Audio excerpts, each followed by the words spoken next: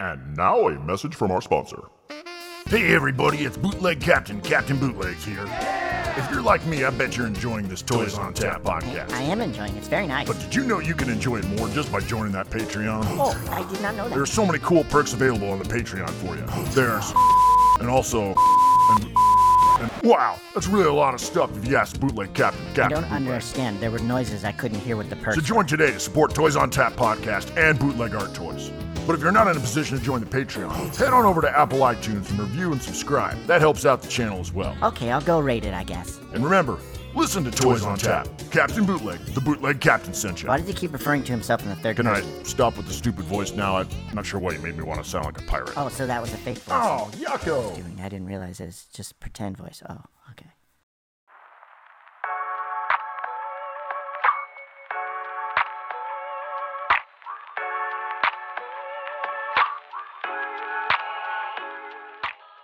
We good? Yep. Yeah, I just turned my Bluetooth off. Nice. Okay, couple things. My favorite thing is when you're on your phone right now. Yeah, I'm using my phone. One of my favorite things is the faces that people make as they're adjusting their Zoom. Yeah. All right, you there? How's that working? Perfect. Great. Also, I reset my camera on accident. You see all the like weird crap on the bottom and the weird. Yeah, I don't know what's going on. Looks cool. Yeah, I'm not a tech person, so this is now what we got going on. Yeah, I'm the same way. Yeah. Hey, I'm so stoked that you're on. There's a couple people that relentlessly for weeks were like, so when did you schedule Healy Made? And I was like, oh, I haven't yet. And they're like, oh, I'll check back in a week. And so Oh, nice. you have a whole party of people. Cool. Yeah, Fletcher was the one that mentioned it. And I was like, maybe, did he ask me earlier and I didn't do it? I couldn't remember, but I think, this is the first time we've been in touch. So, yeah, I'm stoked. Before we do anything, do you want to introduce yourself for everyone? Yeah, sure. I'm David Healy, Healy Made. And I'm the make figures and I live in New York. And that's about it. I guess we'll get into the rest. Yeah, I want to dive into all the way in the beginning. Okay. I want to figure out like what the toy scene was like because you're one of the beginning people, right? Yeah, I think so. I mean, in terms of what the scene's become now, and stuff like that and spilled off. Yeah, I think so. I mean, there's been people making their own figures forever, know. But in terms of like the foundation of the scene now, or in the DIY scene, the indie scene, Yeah. I started. I was a model builder, and I, obviously I love toys growing up. Everybody loves toys. I got into models, which seemed like it was a little less people that were playing with G.I. Joes, like went on to that. Mm-hmm. And, I was just really into that. And then I took a break from all that in high school and, played sports and tried to be cool and all that stuff. Yeah. And then, it kind of worked, but, I went to college for like graphic design. Like I didn't take art or anything. I took, like drafting classes, industrial like design stuff. Yeah. But failed out of college, just partied too hard. Like making shit and how like always was into Halloween. Like it was like all that stuff. I kind of hung on to being creative. And then I actually got back into model building right before I moved. I'm from Jersey originally. Yeah. And right before I moved into Manhattan, I had bought a model kit at an old hobby shop and I was like, oh man, I still got this and I still really like it, And then once I got to New York, they had hobby shops at the time. They had a lot of them. So went there, bought like, some German World War II model kits and stuff. And then I was just like, I think I should like not build the kits. Like I should do something different with them, So I just started like kit bashing, and just designing characters. And that's kind of what started everything. Well, for like you talk about kit bashing those kits. Mm-hmm. I hated those model kits because I couldn't ever figure out how to get the pieces. So you're taking multiple models and kit bashing them together or like with toys? How's that working? Yeah, at first I was strict and it was like it had to be a model kit. It had to be and it couldn't be science fiction. It had to be something that had existed. Had all these concepts about like all these things are real. Mm-hmm. So it's like we've created these things as humans and then like what I'm doing is taking these pieces and then making up these other like, mechanized suits and just totally different characters. There was a lot of like, it was stuff that other people had done in the past, or how you did Star Wars, or how you Yeah. designed for like Kamen Rider and stuff like that. But I was just doing my own thing, but it was in line. I mean, I knew they kit bash Star Wars, like the Millennium Falcon and all that stuff, but it wasn't like I was doing it because of that. It was just this is kind of fun. I would make like 6 figures at a time. So 6 different characters. And I tried to keep to like the chess, like archetypes, like have a king, a queen, a knight, and I just would do that, all one of a kind, nowhere's near resin casting or anything like that, and I would just do different stuff like clump foliage, and those are the ones I sold first, which was, I met Lev from Toy Tokyo, and I was doing this stuff, and I was like, I think I'd like to do this for a job, but I don't know, like, can I design characters for video games, or like, I just looked at it as design, and not that I was actually producing the things that I would sell at that time. Yeah. And I met Lev at like Big Apple. He's the owner of Toy Tokyo. And he had cool shit on his table. And I was just like, wow. He's like, God, come down to the store. So I went and checked out the store. It was amazing. And then within like a month, I was selling figures that I was hand making, no resin or anything like that. And people were buying them. They were like $10. Each one took me like hours and hours to make, but it was cool. It was really, it was like, I just moved to the city, and it was like, oh, this is really working, like already. And little did I know it, 20 years later, it still feels like, oh, it's still getting better. It's like, that's the thing. It's like every day I've done this since then. Every day is just a little bit better, whether it's because I just thought of something new, or you're in a magazine, or you get an album cover. All these little tiny things always was like, it's kind of like, this is it, and then it's like, it's not it. It's the whole thing is it, and it's an ongoing thing. So, so I was selling stuff like at Toy Tokyo. I think it was like 2002. And then I got a job working there. I used to wait tables, and then got fired, and Lev's like, you want to work here? So that was cool. Like, I was just like a stock boy kind of guy, in my 20s, and just being around the scene. So like meeting up and hanging out and being at parties with like Futura or Scene or Pete Fowler or James Jarvis, it was wild, because this is the stuff that was coming in that we were selling, and it was cool. And then you realize that these guys are just like regular people, So it was cool, and then like Bill McMullen had his toy, he was a guy, and obviously Morgan and JK5 and stuff like that. So it was cool. It was a really cool scene back then. There was like 2003, 2004, it was like really cool. And then it kind of got a little played out, whereas like everybody was trying to do something, and everything was starting to look like everybody else's and stuff like that. This is before like resin really started happening, like tons of people doing resin. It was just it was like everybody was doing like, like Tristan Eaton was doing the stuff with Kid Robot, and like he had done the Dunny and stuff like that, but it was small, it was, everybody knew everybody. It was cool. I remember going to a show at A-Life, and it was JK5's show, and it was his take on like hip hop and Star Wars. And it's technically the first time I think I saw Morgan's work, but Morgan was working for JK5, just because Morgan had learned how to cast from this guy named Charlie Becker, who taught him. So it was just wild, because it was like, I remember Morgan before he like was really making his own stuff, and he was making stuff, but it was like, he did like window displays, and we were in the train show. Like there was like a subway show that was really cool. And I remember seeing Morgan's, he's had like old, like, like actually current toys. That's what grossed me out about Morgan's early work, is that it was like 90s or like Mezits, and like, and then like writing "fuck you" and stuff. And I was like, who is this guy? So it was interesting. I can always tell who's known him the longest by how they name him. Like I only know him as Sucklord, but you know him as Morgan. Yeah. I mean, he used to just be that guy, and he knew me. It's really weird, our relationship, because I was just like, I'd always have like weed, and he would just know to hit me up. He didn't even like know my name. And then we had the relationship of hanging out, socializing at the shows, but then he didn't know that I was somebody who was making stuff, but it was fun. It was super fun. I wish stuff was still like that, but everything's so different now. I guess it's, you're talking like 20 years things change. Yeah. So You know? I want to step back a little bit. I have a couple questions, but you said when you started out with models, you grew up, I'm assuming, in like the heyday of toys. Yeah, I'm And born in so '77, so why like, models? um, I think like I don't know. There was a hobby shop. I used to go to work with my dad. It was a family business, so like my grandmother was a secretary. My dad worked there, and she would just take me to a hobby shop. And I think my grandmother used to spoil me, so she was buying me stuff that I was probably too young for, like Tamiya Mhm. model kits of like 1/35th scale tanks and stuff.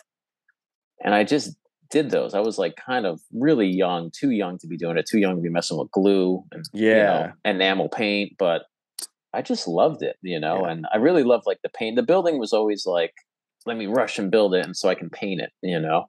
And then yeah, I was into it a lot.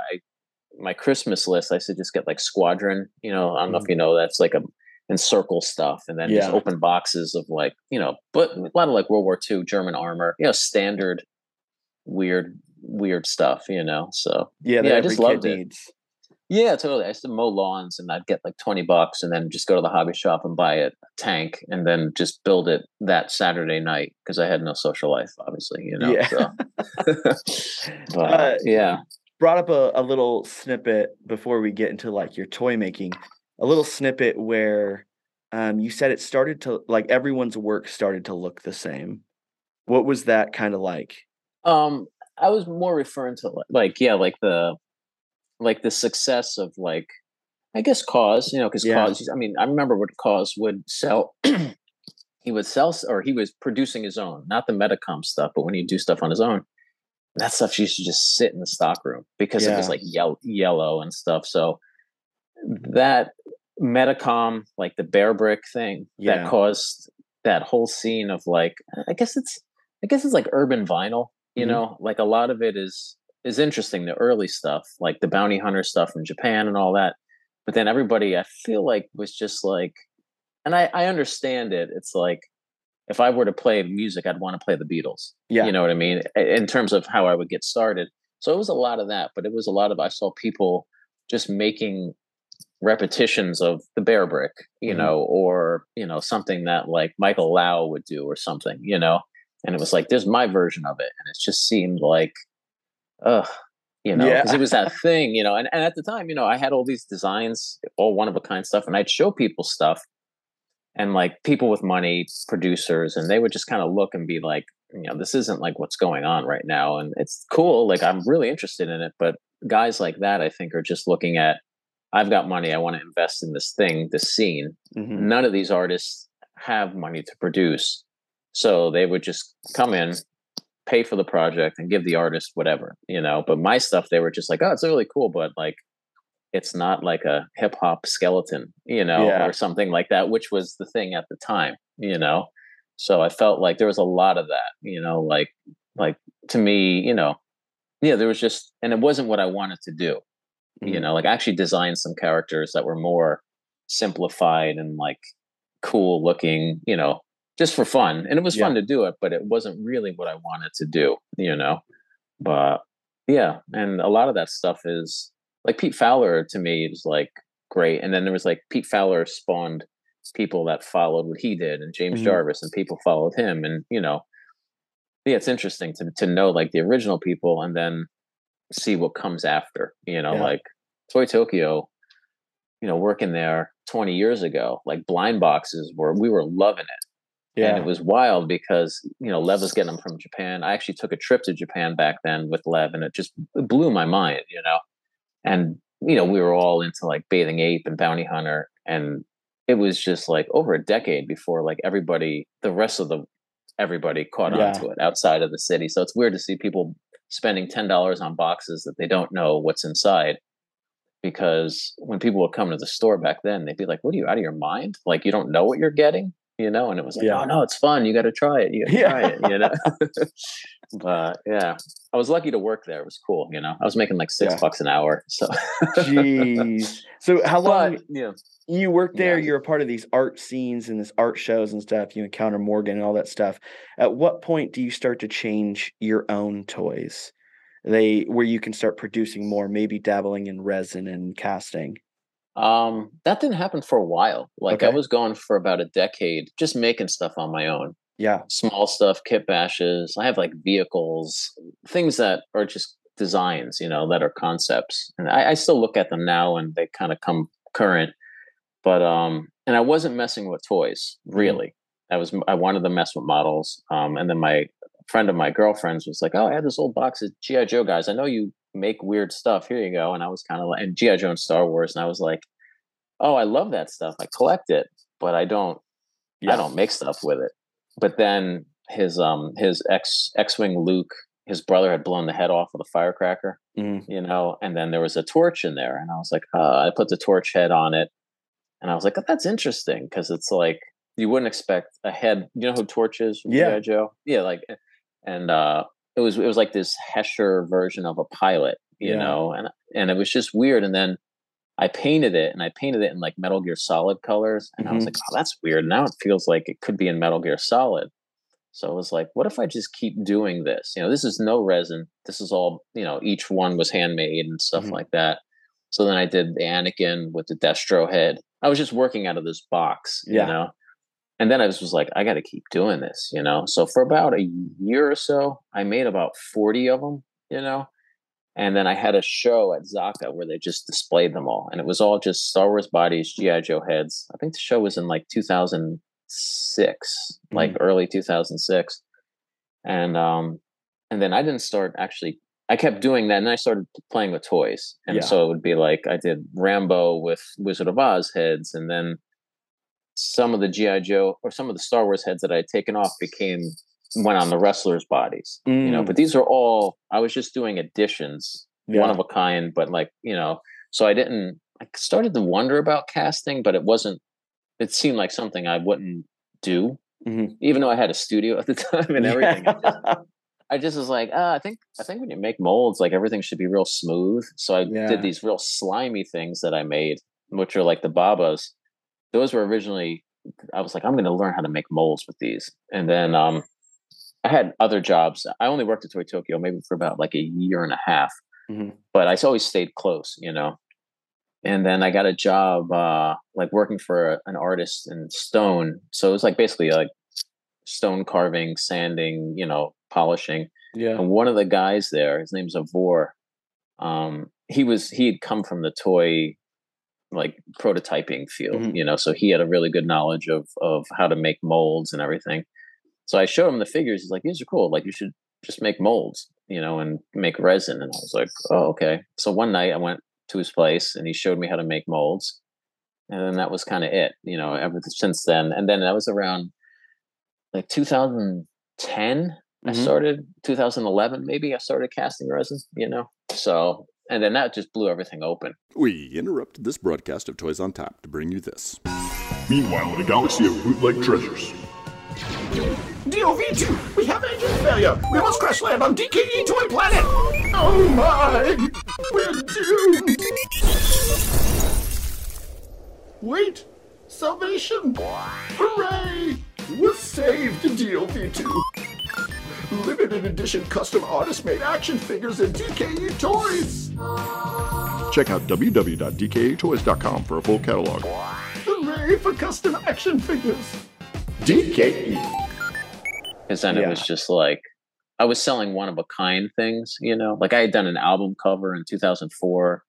I was working with this conceptual artist. I was building these insanely detailed things, small, and then he was having them made in India by hand, like life size. And then they were at Art Basel and stuff like that. So that's what, it's crazy. Like in terms of selling my pieces for money, the highest sums I was getting was when I was working for somebody like in 2004, where he was paying me like $1,000 for each one, because then he was, having these massive things made and stuff. So it's kind of interesting when you think about it, like everyone's like Art Basel. And I was like, yeah, like I've had work there before, but it was like way before anybody even knew who I was, or before Instagram and stuff like that. So what's that feeling like, getting $1,000 for these, like however small they are, versus now we're not getting $1,000 for toys. Yeah, I mean, Yeah. that's how I could work at a toy store making $6 an hour. Yeah. You know, like I would have like some of the cases that we would make for them, like Yeah. would cost more than the actual things. And I was young. I was like, holy cow, like how much money does this guy have? You know, like Yeah. I saw David Bowie in the guy's lobby, you know, it's just to give you okay. a feeling of Yeah. like the real New York art world, you know, Yeah. and stuff like that. They exist somewhere, you know, they're actually made in resin too. They were hand sculpted in clay in India at a factory that makes the deity statues that they Mhm. float down the rivers and stuff like that. Just really wild shit, you know. Yeah. But it was good. I think I always say like not having Instagram for the first decade was awesome because Yeah. I just filled my studio and I had all the ideas that I'm using now, but I wasn't making them to take a picture of them. And I Mhm. think because of that, I spent more time on them and I could just really enjoy them. And I wasn't worried about whether or not someone was going to buy one of them or 25 of them or 300 of them, you know? Yeah. So, I but, think that's the current dilemma. There's the good part, like, oh, I'm gonna post this, so it needs to look really good. mhm. Then the dilemma is like, man, if people don't like this, I feel like shit. Yeah, no, Yeah. totally. Yeah, I still go through that. Like if something doesn't sell as quickly as I would, I'm like, people are like, I love this thing before I posted it. Yeah. And then people's reactions to it like totally interpret the way they can interpret the way you feel about it, you Yeah. know? And I think it's kind of weird. And especially getting started now Mhm. and just looking around at everything. Like I don't follow anybody. Yeah. I'll talk your ear off if I see you in person. I'm not trying to avoid anybody, but I just find it so distracting, you Mhm. know, and it could just set you like, oh, I can't do that because of this or that, you know, and stuff. And I feel it's like just pure, most of the stuff that I use to do this either came from my past or it comes from like just walking around the city or seeing something. Like I think there's enough influence out there not looking at other people that are doing stuff similar. You know, I Yeah. think it can get, and you know, have I like maybe done something that somebody else was doing and I wasn't aware of it or something like that? Probably because I'm not looking, but you know, Yeah. like it's a weird thing. It really distracts me, you know, because I'm interested in toys. So if someone's making something, I'm going to be focused on it. And if it's someone else's work, I feel like it gets sticky sometimes, you know, like it can, you Yeah. know. I remember making a couple things and then seeing someone else had already made it, and I was like, well, this Hmm. project's done. Like I immediately Yeah. just felt so I don't know, just whatever. Like I hated it. Yeah, even though they really have nothing. I mean, yours wasn't based on that person because you did it already. Right. Like when I did the shaman figure, you know, which is the Chewbacca with Yeah. it's a Zartan mask, that face, and I did it and I was like, oh, this is really cool because it was part of the G.I. Joe Star Wars thing that I started in whatever 2005 or whatever. And I was like, oh, if I could do Chewbacca, like that would be cool, you know. And I figured it out, and then I think there was a woman doing like Chewbacca's that were like death metal Wookiees or something. And it was just the fact that it was like something that was a sculpted face on it. I was like, oh, like it was way after. She might have done it before me, but I didn't see it till after. And I instantly was like, oh my God, people are going to think that I was looking at that. And, Yeah. even though, you know, I'm finishing something I started 15 years ago or Yeah. whatever, you know, so. When you learned molding, that guy takes you back and he's like, hey, this is how you do it. Mhm. How much does that take over your life to begin with? It was funny. At first, I was trying to like make it my own, and I bought like black resin because I thought that was cool. But then I Yeah. realized it's like super dense, and it takes you forever to sand. You know, Yep. like it was every step of it was enjoyable. You know, Yeah. because I didn't like as soon as I learned how to cast, I wasn't buying like solar dust and glow in the dark. Like I would just cast things solid black and then paint them. Mhm. But it started to like.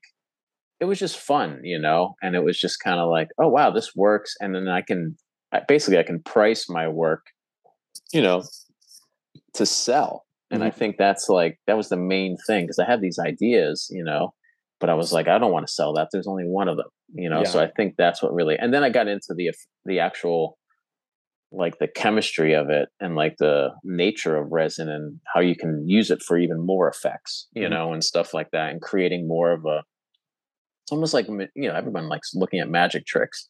So if you can do, like, resin allows you to do that just with the fact that it can be translucent, you know, or like when I first started marbling, that was totally an accident, you know, like I wasn't planning on doing it. I just ran out and then did this thing, and then it came out and I was like, oh wow, this is like super interesting, you know?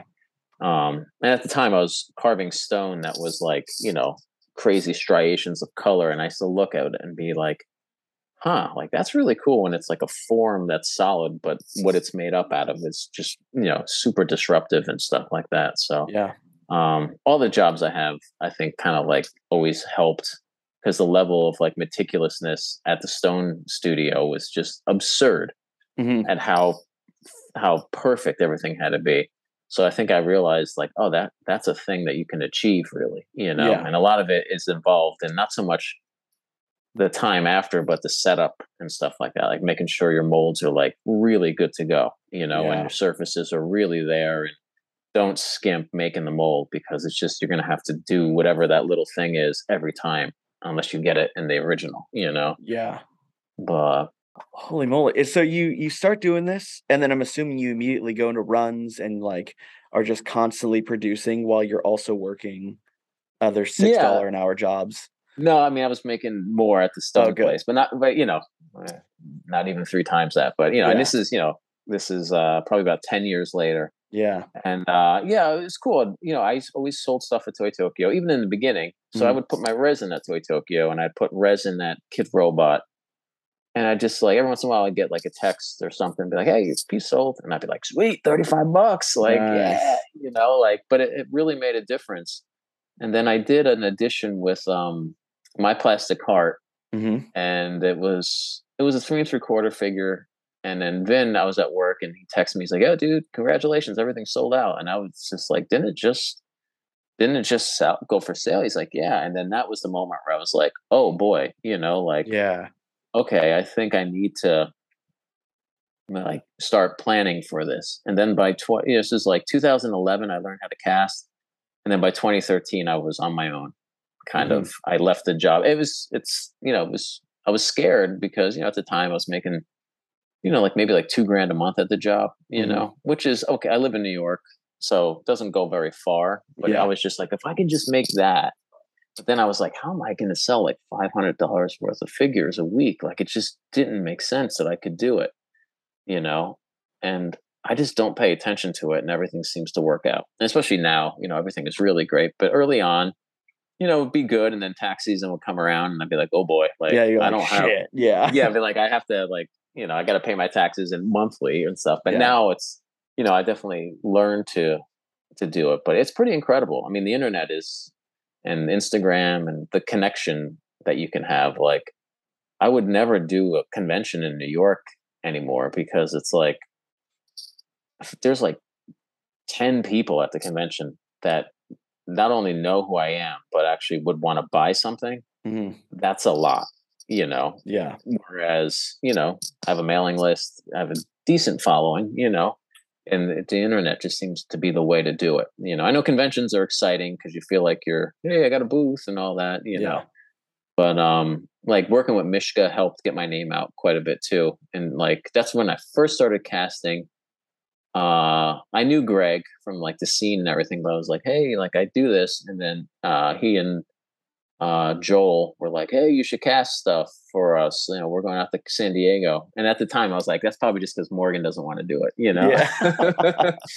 You know, but at that time I was like, oh man, Michigan's crazy. This is awesome. And then like, I made all these things, and I was like starting to calculate how much money I would make if all this stuff sold. And like, this is me and Greg and Lamore and like maybe 1 or 2 figures sold, you know? And that would, totally. Yeah. It's not, it's always, that's the thing at conventions. It's tricky, you know, cause it's like people really have, especially San Diego, like no one gives a shit about, I mean, now they do more, but in a way I put myself in a place of like liking Marvel or Star Wars, and then seeing somebody like making some crafty shit. You're just kind of like, you know, not that I would be that way, but you know that there's a lot of people that are just like, so what? so you painted Spider-Man like purple. I don't care. I could do that, you know? And I think, I think conventions back then still had that. Not that there was negative, but it was like, it wasn't what people were really looking for, So people are a lot more, people get it now. It's definitely part of like the... Coming on video cassette for those who remember. Remember what? For those who will never forget. I don't forget much. And for a whole new generation who will see it for the first time. See what? Chicken Burger Disco. Chicken Burger Disco? What is that? The VHS tape. Huh? It's like a VHS tape plus action figure. And only time. Who puts a tape on a figure together? That's stupid. Available soon. What do you mean available soon? When is it available? Soon. Okay, maybe I do want one now. Like hipster Etsy kind of thing. Like people understand, what is your significant other do? He makes action figures. Okay, yeah, that makes sense. Yeah. I think that's why Designer Con is so fun, because it's like specifically like there are parts of it that are just made for people to like, why you're going there. I'm going to pick up indie art. Like I'm not going to go there to pick up Metacom or whatever. I'm not going to do that. And so it's so interesting to walk by the booths in there and just see, like, I've seen tables like empty. They're like, oh yeah, people came and like took care of it, which is awesome. But I don't think that would happen anywhere else. Yeah, no, totally. Because everyone goes there specifically for it. And I think it's probably, I know people travel in terms of like exhibitors, but it's a decent, like if they were to have, it's weird because I've done 5 Points, or I've been to 5 Points. Yeah. And it's different. I have friends that go that make resin and stuff. And I just say, you got people like, what's their name? Punk Drunkers are there. Mm-hmm. So it's like when you see the line that's outside or 5 Points, they're coming for Punk Drunkers, like it doesn't, people don't take as many chances, I feel like, at 5 Points on someone just making random stuff. I feel like Decon, people are, maybe it's West Coast, people are just more friendly, and they're kind of more open to it.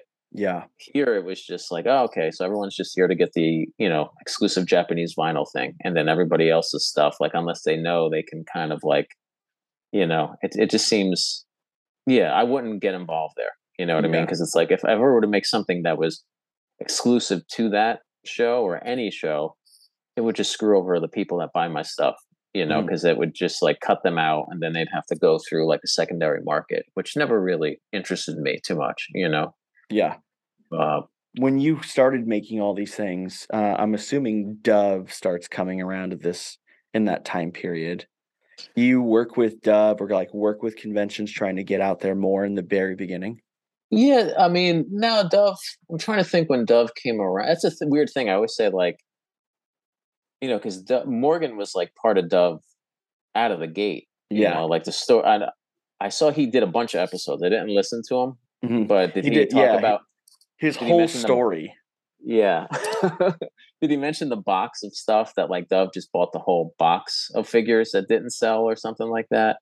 Was it the one that possibly had a tube sock in it, or was it? Quite sure. Or he bought a bunch of stuff from Sucklord at one time, and it came up in one of the episodes, the later episodes. Yeah, I think like Dove, was really like helping Morgan's career.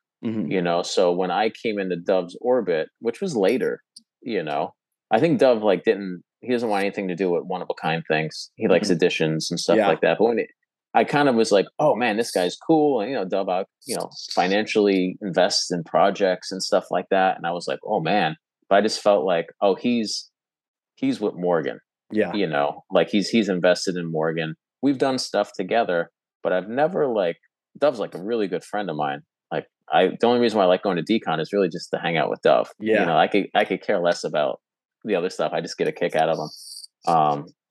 And it was weird because we would do stuff, but we don't do that much stuff together because I feel like the stuff that Dove represents really is a lot of stuff that comes down on the Morgan side of the family tree. You know what I mean? And it's like there's a card, it's saying something. It's kind of in your face a little bit more. And I was like, how do you put my stuff there? People are gonna be like, did he forget to write something on this? You know, or like, So I always felt like my stuff just doesn't match what DKE does. I've done stuff in the past, like I did the suck up figure, and that was great, and I've done other stuff with them.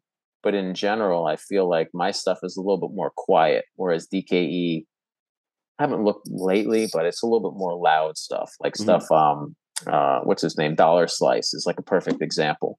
Or like shocking and kind of like renegade kind of stuff. Where my stuff is more like quiet, traditional toy making. Like there's weird shit in there, but it's like you got to kind of unlock it. It's not like I don't do artwork on cards just because I want to focus on the figure more. I don't do cards because of that. You know. Jeez, it's so interesting to hear the early points. I'm interested. You did this. You just jumped into this and started doing it full time, and you said like, how do I make $500 a week? And this is really early on in your toy making, right? So like, describe for me that panic, that fear that goes into like, all right, this is what we're doing. Like, what is that feeling like in that time? It was weird. Like, I was working, making money, and then I would go into work. Like all my jobs, like once I started doing this more, I'd say like, can I come in like extra early and leave early? Because in New York, if you get out of work at 5, like you're screwed because everybody's getting out. So, I'd say like, let me come in at 7 and let me bounce at 3. That way the train, I'm home. I'd go home, lay down, sleep for 45 minutes, and then go over to the studio and stuff like that. So I was doing this and it was great because I was making money at a job. And then I was also had this other income that was starting to climb up a little bit. So like, it was weird. It was funny because the guy who taught me how to make molds, he was kind of like a manager at the stone place too. And it was weird. We some weird stuff was happening, and he just like, he's also like a jujitsu instructor too. So like, I owe him like everything. And he kind of like, there was some abrasion between the two of us, and he was like, you need to not be here anymore. And it was like this weird thing where he was kind of telling me in a way, like, you need to go and do what you need to do now, and stuff like that. It was weird. We had, it was like stupid, work shit where we were kind of like, I was annoying him, he was annoying me or whatever. Yeah. But it was weird. Like he said it to me and I was like, man, I think this is like the second lesson you're giving me right now, know? And plus I don't want to get choked out. But yeah, that helped. And he was just like, just go. And the guy who I rent the studios from was telling me too, he was just like, you can't think about this, you just have to do it. It'll work out, know? And the most supportive was my partner, Ryan Sarah. She was just saying like, just go. I got you. Don't worry. Like just go for it. You should do it. And don't worry, we're going to be okay kind of thing. Yeah. So, I didn't have that much growing up, like support from my family. So I was just, so therefore I wasn't really believing too much in myself. I'm like, oh, I'm going to screw this up. I screw everything up kind of thing. But, yeah, I didn't screw it up so far. So there we go. You made it. Yeah, I made it. So far. Yeah, look, Mom, we're famous here. What's crazy too is it seems like there has been a shift in maybe because I haven't been around for a crazy long time, but like a shift in your making. So you were doing runs and all kinds of stuff. What's so funny as a pause, someone just poked their head around your corner just a little. That's Ryan. But like there was a shift. At what point in your toy making career did you maybe like leave the molding and casting more to go focus on other stuff like the shaman figures or like the wrestling figures or like I have man, what do I have? I have the Grape Raider, I think. How'd you know you at least wanted to go that direction, maybe? I think even from the beginning, like in 2002, I was just like, I need to have my stuff made. I want to have a produce, because at the time I wasn't casting. So it was like, it seemed like that made sense. And I think a lot of, it's hard to say now, but like Morgan and I know, because we like toys. So our dream is to like make real toys, And it was weird because I think a lot of the makers have the same feeling but I would always think sometimes like, what if the people buying my stuff like the fact that it's all handmade and that like having something produced is my dream, but it's going to take people that like the fact knowing that it's handmade and stuff and it's resin and stuff. What if it ruins it for them? You know? So it basically, the first like production figure I did, I'm trying to think, like, was probably with Mishka. We did the Cave Guard together. And that was the first Japanese vinyl figure that they did and I did. We kind of worked on it together. It's not a great figure. The guy who was doing it at the time, like, was just starting to learn how to do articulation. So it's like, but you know, I'm kind of into perfection. So I was like, yeah, it's done. Like, I could make more, but I'm like, no, you know?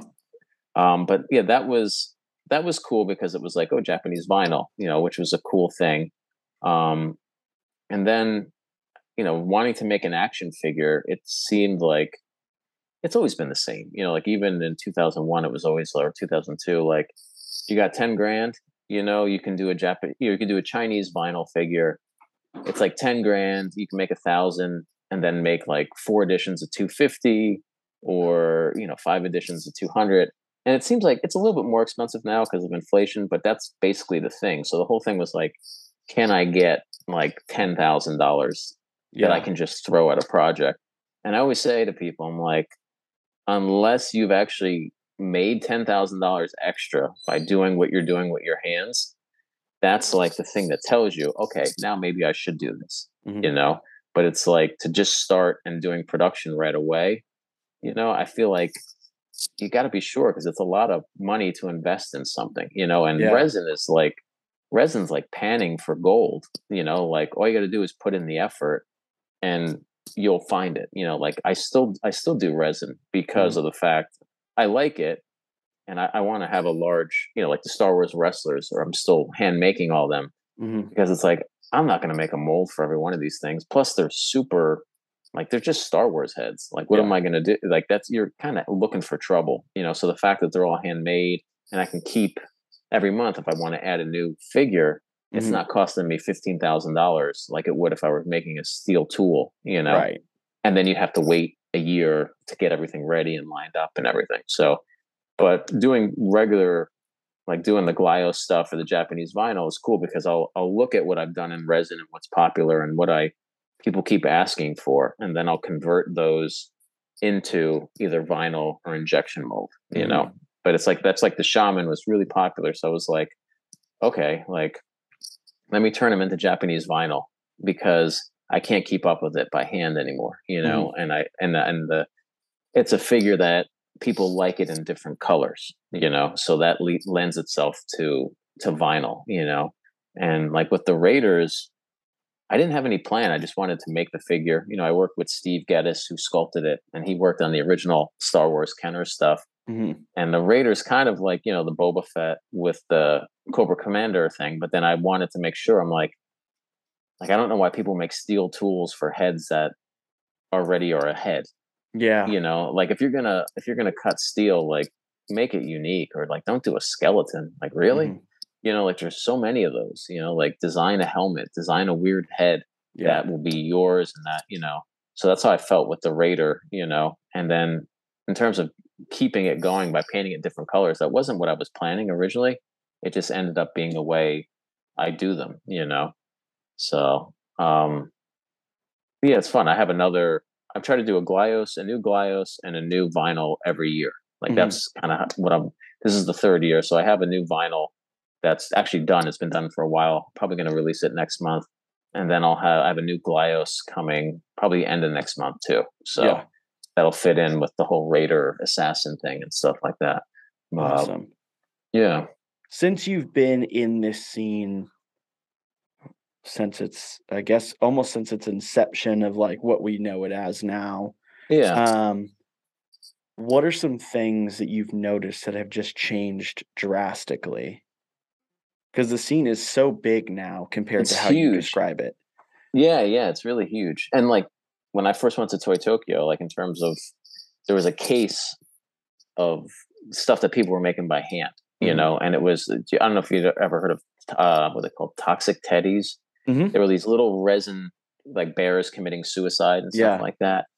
like those guys were there making figures out of resin, before I even showed up, before Morgan was even a thing, like Yeah. it's just a matter of this scene kind of stayed a little bit longer. Or like a guy, Roy Miles, he goes by Ghetto Geppetto. Mhm. He was actually doing production figures of stuff that looked like Kubrick's like over 20 years ago, Mhm. and stuff. It's really kind of interesting in terms of not just people making figures, but people trying to produce their own stuff, Yeah. But the thing now is just like how many people do it. My thing is, like I said, like when I built models as a kid, like nobody else really built models. I had like one friend, this guy Kurt, and he was all into like, military history. There's always like, a few like that. But I like it because it's like people are making stuff. There's that concept of like, oh, I got to put it together. Like that was kind of the thing. Whereas like I built all my G.I. Joe toys as a kid. I've asked my friends, like, did your father build it? And they're like, yeah, my father used to put them together and put the stickers on. I was like, oh, that's so weird. I used to do that as a kid. Yeah.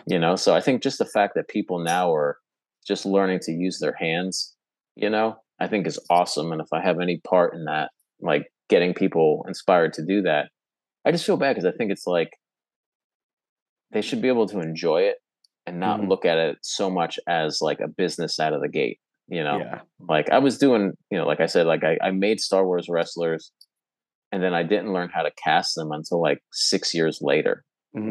So there was like a nice little period of like, I'm going to make something else new. I'm going to make something else new, and then after having all this stuff, then you can look at, okay, that's going to be something I make a mold for.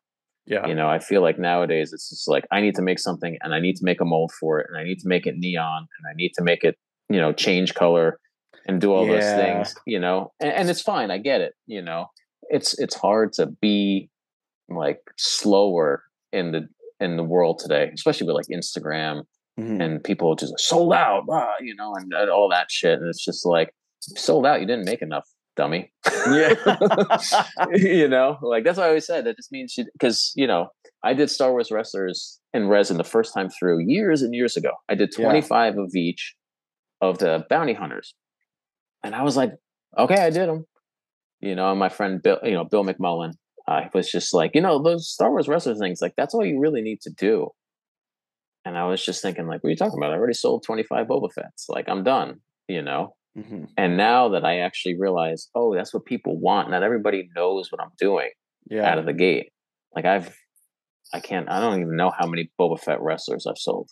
Like hundreds and hundreds and hundreds of them, all done by hand. So I think that's the thing. Like if you have something that's really popular, don't worry. Like if you want to make money doing it, keep doing the thing that people like, what I mean? And then slowly try other stuff, but you'll realize like how you weed stuff out, and that's like the Glyos, the figures or concepts of figures that I know people like. And then I kind of take them from a kit bash that I did and then put them through Steve Geddes' hands, and then they become something new.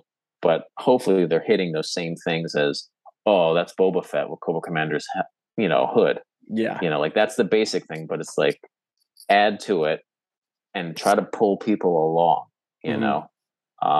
But I know like just casting glow in the dark skulls is a lot of fun too, so I totally, or Buddha versions of whatever, and stuff like that. Cause not everybody is like, some people just want something to just chuck on their desk and look at, and stuff like that, so it's huge. The scene, the international scene is crazy. Like, yeah, I've like fallen in love with the international scene a lot. There's a guy in Tehran that I bought work from, and I've talked about this before on here, but it's like, I don't know what it is. In the back of my head, I view some of these places and I'm like, how do you get a backer made? Like, you guys have resin? Like, it's such stupidity. But his backers are incredible. His toys come out immaculate. I had an interview with someone in Israel. It's just really cool to see how it's spreading so drastically. Yeah, it's interesting. Like, I think, like, and the people doing it in Spain, like, I'm just really the paint applications that come out of Spain for some reason, I'm just like, whoa, because it's super clean. It's like what I kind of like, Yeah. But that's the weird thing is that this is happening, but it's like you talk to like guys who like do custom 12-inch figures, Mhm. Like that's just as big, if not larger, of a scene that's been going on for even longer. So I feel like this is kind of another version of that, or like model builders, like where it's mostly in Asia and like Eastern Europe, where people are just hardcore into it and they're making their own kits and their own detail packs and stuff like that. So I think it feels that way. I think the fact that like Morgan and myself are known as doing it and we're like two New York people, like involves this weird like Thursday night, 7 p.m. YouTube Live, it's Toys Alive! Toys Alive! Toys Alive! Toys alive. There's way cool artist unboxing. Accounts under 1,000 followers. Art out there for $30 or less. Collector Spotlight. Collectors. Current and upcoming shows and drops. Giveaways. Short chats with artists. And news from the hood. 100% indie all the time. That's Toys Alive. Thursday nights, 7 p.m. PST, YouTube Live. is it cool too? You know, but it's just like, it's kind of still just a hobby. You know what I mean? And not that it's, I mean, at this point, making toys, you're a toy maker, but yeah, I think the rush towards being a business is the one problem, but I don't think everybody is that way. I think some people just do their own thing and notice that it's cool to be a person and make stuff, like you don't have to be like a company, you don't have to say that you're the president of, your basement where you make stuff, but I get it. I get it though. Cause it's, I think because, like I said, because it came out of New York, I think everyone's like, oh, New York. So it's like the real deal, but it's just like, Morgan and I are just two like geeky guys, that, we live in New York, but I think everybody likes toys, and everybody has a lot of stuff in common about it. That's why this whole thing works. We're not, it's like we're coming up with new ideas, but they only work because everybody knows all the same stuff. It's the combination. It's the combination of the things that everybody knows that you're like, it's like a joke. Everybody knows English. Yeah. But people that can craft jokes out of the English language, that's enjoyable. It's entertainment. What did you do with this figure and that figure kind of stuff, When you first started, was there, I've heard tale of the early resin scene and how it was like, I use that head, you can't use that head, like very territorial about certain things. How real is that? Yeah, it was. I used to watch people fight. Like, well, Morgan and I see. Everybody else to me, like Morgan was like a guy who was doing something. Yeah. That I didn't think was. I mean, it's kind of like toys, but there's also like Michael Lau, Cause, Murakami, Nathan Jervish. I mean, everybody was doing toys. Morgan and I happen to be people who worked in the realm of like found object toys, but all Morgan's early work was like horrible, like 90s figures, and stuff like that. So I never felt like my work was trying to be like Morgan's. And I think it's mutual. We're very different. I think after us, and I think because people came upon, like, I knew Morgan as a person, I didn't know him as like an eBay listing or a website or anything like that. And I think it's the same with him.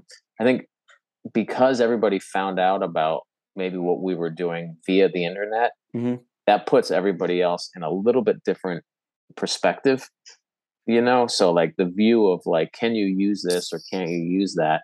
I feel it's like that stuff started probably when like Killer got involved, like, cause I always think like he's the one that kind of like brought it into like middle America, and stuff, and kind of was like I'm gonna do graffiti in Illinois or something like that, which at some point it wasn't being done, and then somebody did it, and then once that happened, I think it opened up everything. I mean, there's waves of people that have made stuff way back, and I'm just like, God, whatever happened to those guys? Like there's so many waves of it, and each time I think the waves get larger, but I think at the same time people are getting better at it too, So in terms of like fighting over heads and stuff, like, I don't know much. I see it, there was like something like an argument over like a sweatshirt or something like that, and I think that's just part of internet stuff too, and plus, I'm a little bit older. I mean, I'm not as old as Morgan, but, it's like a younger thing to get a little. I get it. Like if someone, like I had a thing with what's his name, Special Ed, where he was like, I don't know. I like made a snide comment, and he went like ballistic on me. He was saying like I should die and all this stuff. And I was just my like, gosh. it was crazy because I DM'd him. I'm like, hey, dude, are you just doing this for like excitement or what? And he never got back. So I assumed he was honestly pissed off that I cracked a joke about like Stranger Things and Star Wars, Yeah. or something like that. But I feel like it's not my thing, like I don't say much on Instagram for a reason, because I know it's just going to get people.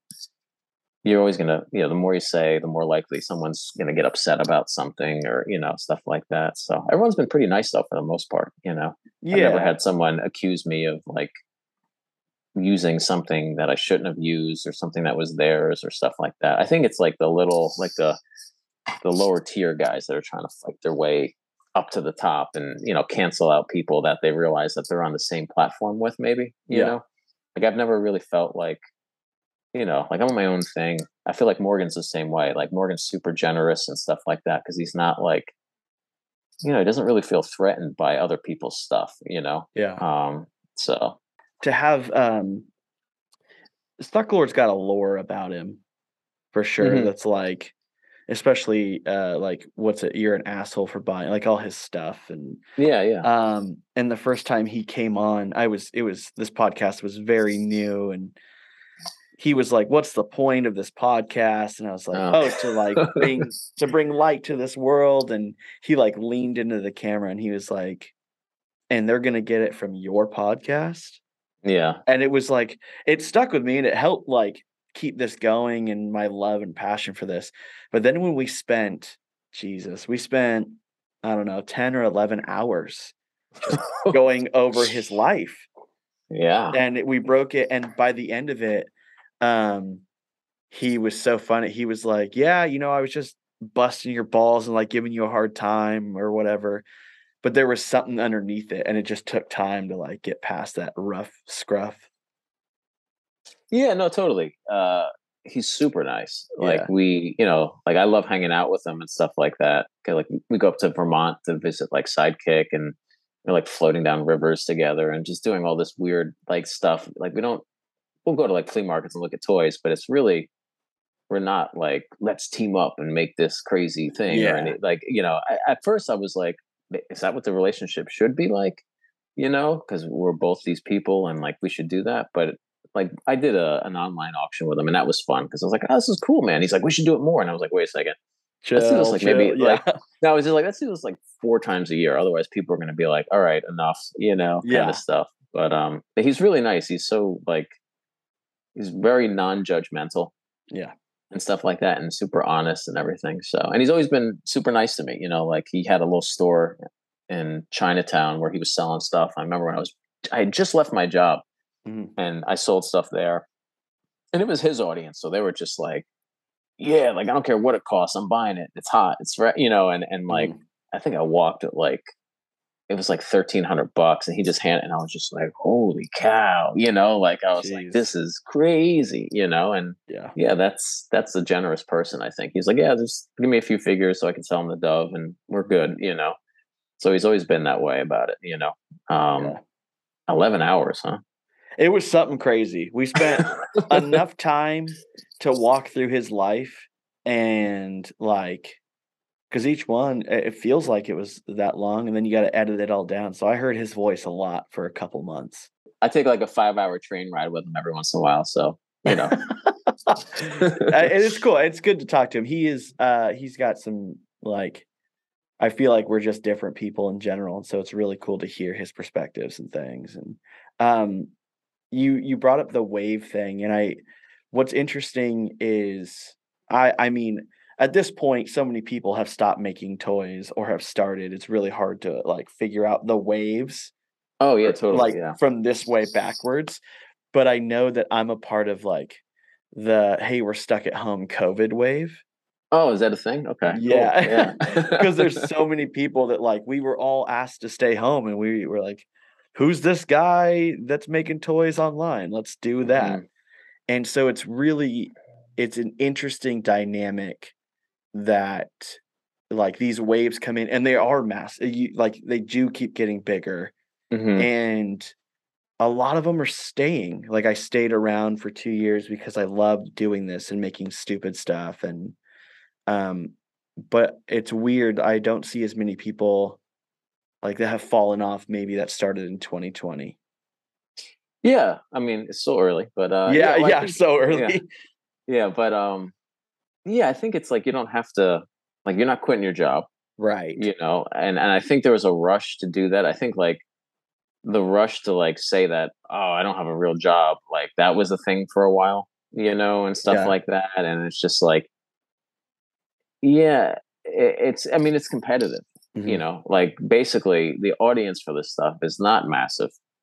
And a lot of the audience becomes makers. So Yeah. I think the audience, for as much as it grows, it also is contracting because it's like, I'm just gonna make my own shit now, you know? Yeah. And it's like, oh boy, you know, it's like there goes that, you know, $40 or $70 I was getting a month or whatever.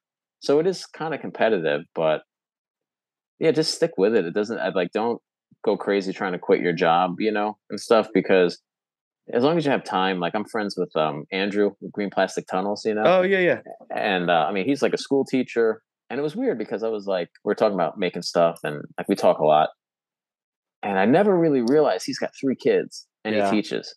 So I was just like, when I go to the studio, like if I got enough molds going, like I can make a lot of figures in a day. Mhm. But then I'm like, oh wait a second, like by the time your kids are in bed, like you're only getting like maybe 2 rounds of casting in before you have to go to sleep and then wake up and stuff like that. Yeah. So being on your own definitely allows you to do more. Like I don't have any children, you know, and stuff like that. And my studio is like 3-minute walk from here. So I'm kind of able to do that. So that's another thing, is like make what you can for what you're able to do. Like don't Mhm. try to keep pace with like somebody like me, because you know I've been doing it for so long, Yeah. and I have a factory in Japan going and in China going and the studio, you know.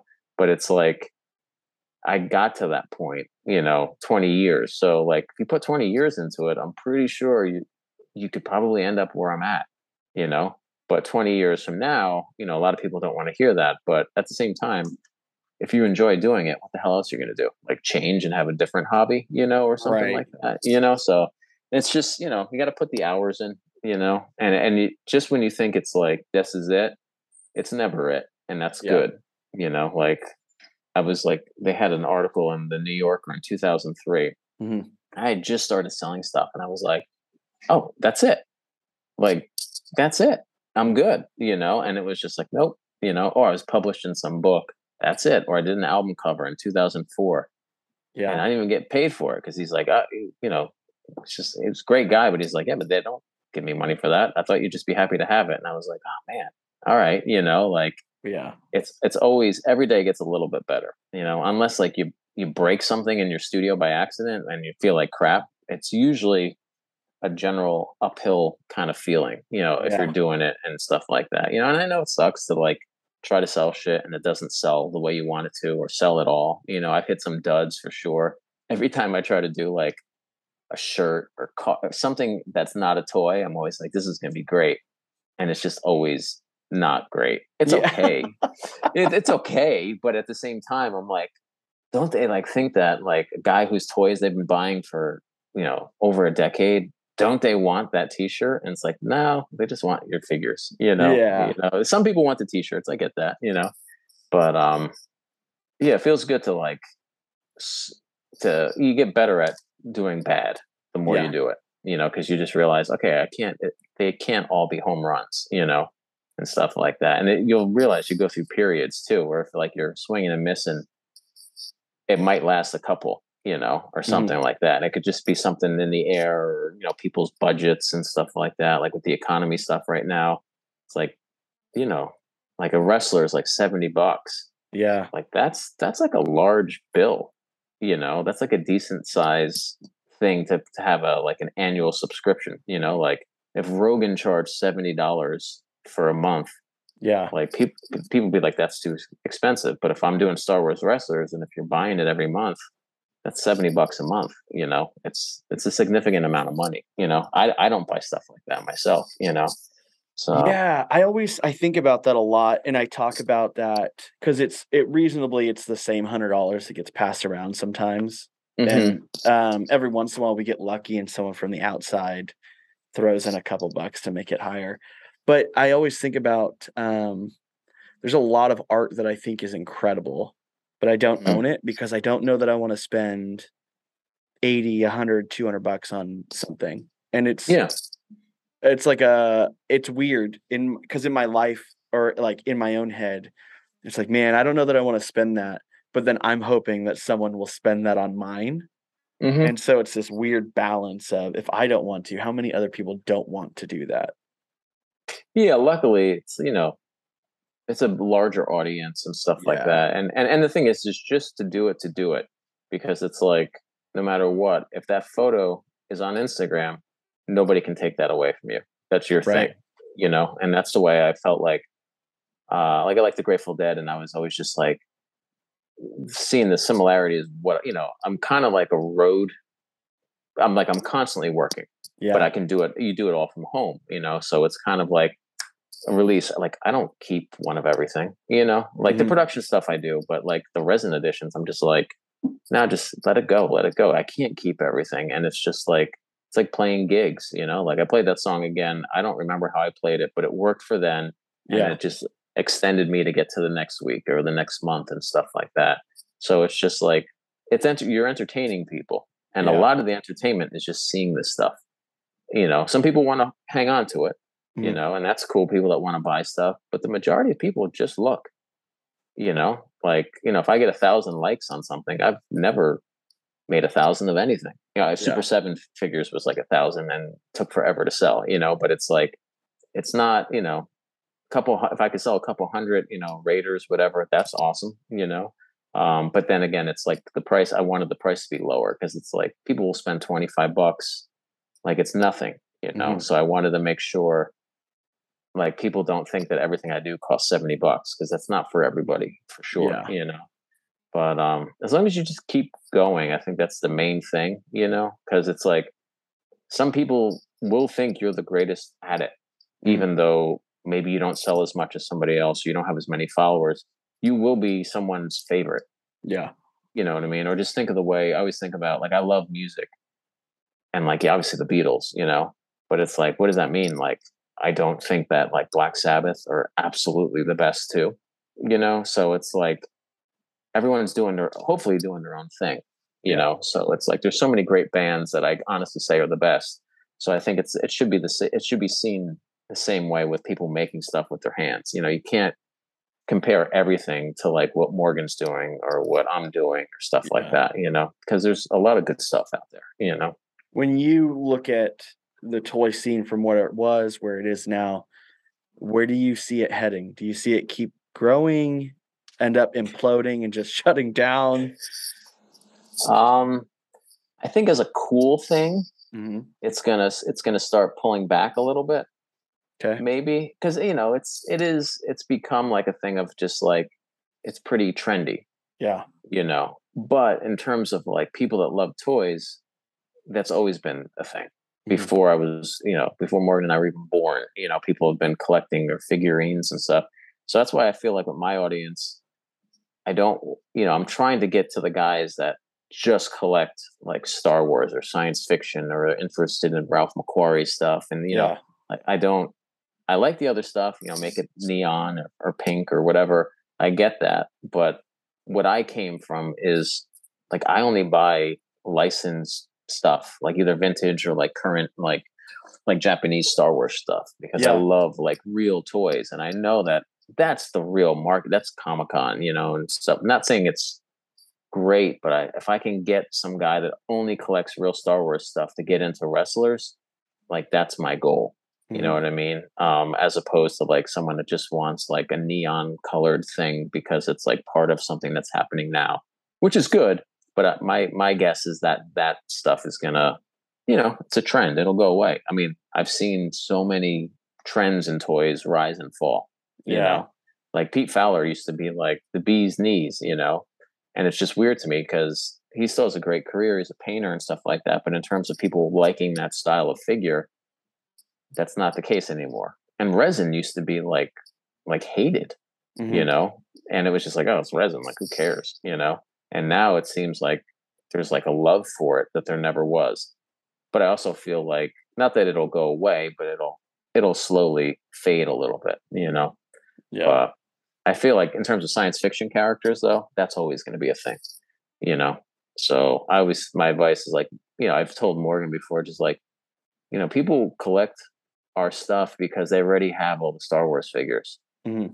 So just think about that, you know, like they don't necessarily want something that's crazy. They just want something else that's going to fit in the world that they're already connected to. That's the majority of people, I feel, that collect toys, you know? Yeah. But you don't want to scare people away too much, you know? Yeah.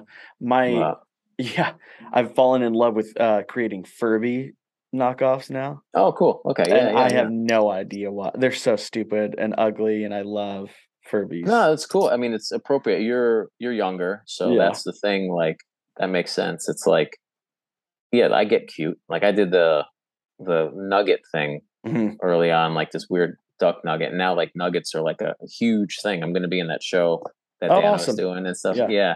And it's just funny because it's like, yeah, we all saw that stuff, you know, and it might not sell as much, you know, but if you like it and you think there's something there, for sure, you know. And I like that like 90s people are doing 90s stuff that I remember seeing it, but I wasn't collecting at that time, you know. Like I kind of stopped having toys in 87 when I was 10. Okay. So like, and never picked them back up. Oh, now I do, but I mean, what McFarlane, when I was like late 90s, I was like looking at like what McFarlane was doing with the Metal Gear Solid figures, and I was like, whoa, like this is pretty cool, you know. And it felt like models a little bit too. But after like G.I. Joe the movie, I just kind of was like into drawing and just building models and stuff like that, you know. And it's weird too. I was 10, you know, which isn't, you know, I wasn't someone collecting toys in high school, you know, which I know is pretty common, but that wasn't me, you know. Yeah. I don't hear too many stories about people that made that jump. Like once they usually encounter sports or girls, toys kind of take a nosedive in their life. And I don't really encounter that many people that just kept going. Yeah, I mean, Morgan was like, when he talks about the toys he was into, I'm like, wait a second, you're 8 years older than me. Like, how old were you when you were collecting that? You know, like he was always into. I always would go to the toy aisles. Yeah, you know, and look around because it was always like, you know, at like a department store or whatever. Like it was always cool to look at, and I'd always look. And I still do that now. Yeah, you know, but yeah, it's interesting. I also think like for me, it's similar. Like most of the figures I make are male, you know, most of the time you're just designing the way they look. And I feel like maybe during like adolescence, high school, it's kind of like you're making a figure of yourself because you're trying to like fit into like, like, you know, like I was trying to be like, I played sports because I wanted to have like a varsity jacket, you know, or like have these kind of sneakers or cargo, you know, like that stuff like that is very similar to designing characters to me, you know. Like I still like clothes and like characters and uniforms and stuff like that, and I think that's really what a lot of toys are, you know. It's just like it's the same form, it's just like what color is it and what can you tell about that character based on what it's wearing or stuff like that, you know. So maybe in high school, like I was just making myself, you know, trying to make myself into a cool character or something, you know. But yeah, I don't remember. I remember stopping toys, and then I didn't pick them back up for a very long time. And it was just, it wasn't huge. Like I grew up in the 90s, but I had the toy lines that came then, and then Power of the Force Star Wars. So not even the good Star Wars. Yeah. I remember when this came out, and I was kind of like, I guess I'm going to get these. And then like I was like working at a mall, and like some of the people were like, it was weird. People always knew I was into that stuff, and they would buy me like, here's a Star Wars keychain. We know you like it. And I was like, okay, yeah, sure, you know. Yeah. But that was an interesting time, the late 90s, with all that stuff kind of coming back. And it was weird because it was like, where was it? You know? And now it's just never goes away, you know? Yeah. Hey. Yeah. Dude, thank you so much for coming on Toys on Tap. Yeah, my pleasure. Thanks for the invite, man. Yeah, talking all about everything that of who you are and like the toy scene. It's always incredible to hear someone that has gone through this whole from beginning to end. Well, hopefully not end, Jesus. But yeah, we'll see. the last part of the podcast for each episode, I love it for the artist to plug whatever you've got going on, whatever you want to share, where we can find you. So Okay. there you go. Yeah, I'm Healy Made at Healy Made. I got stuff coming up. I got three Star Wars wrestlers molds I just made. So I got one new person and 2 reissues coming up. I got a new Glyos coming out probably end of November if they ship it in time. And I have a new Sofubi I did with Gargamel. That's like pretty cool. And that'll I think I'm going to release that for like probably Decon because it's I designed it, so it seems appropriate. So Yeah. yeah, that's about it. Dude, we cannot wait to see those toys.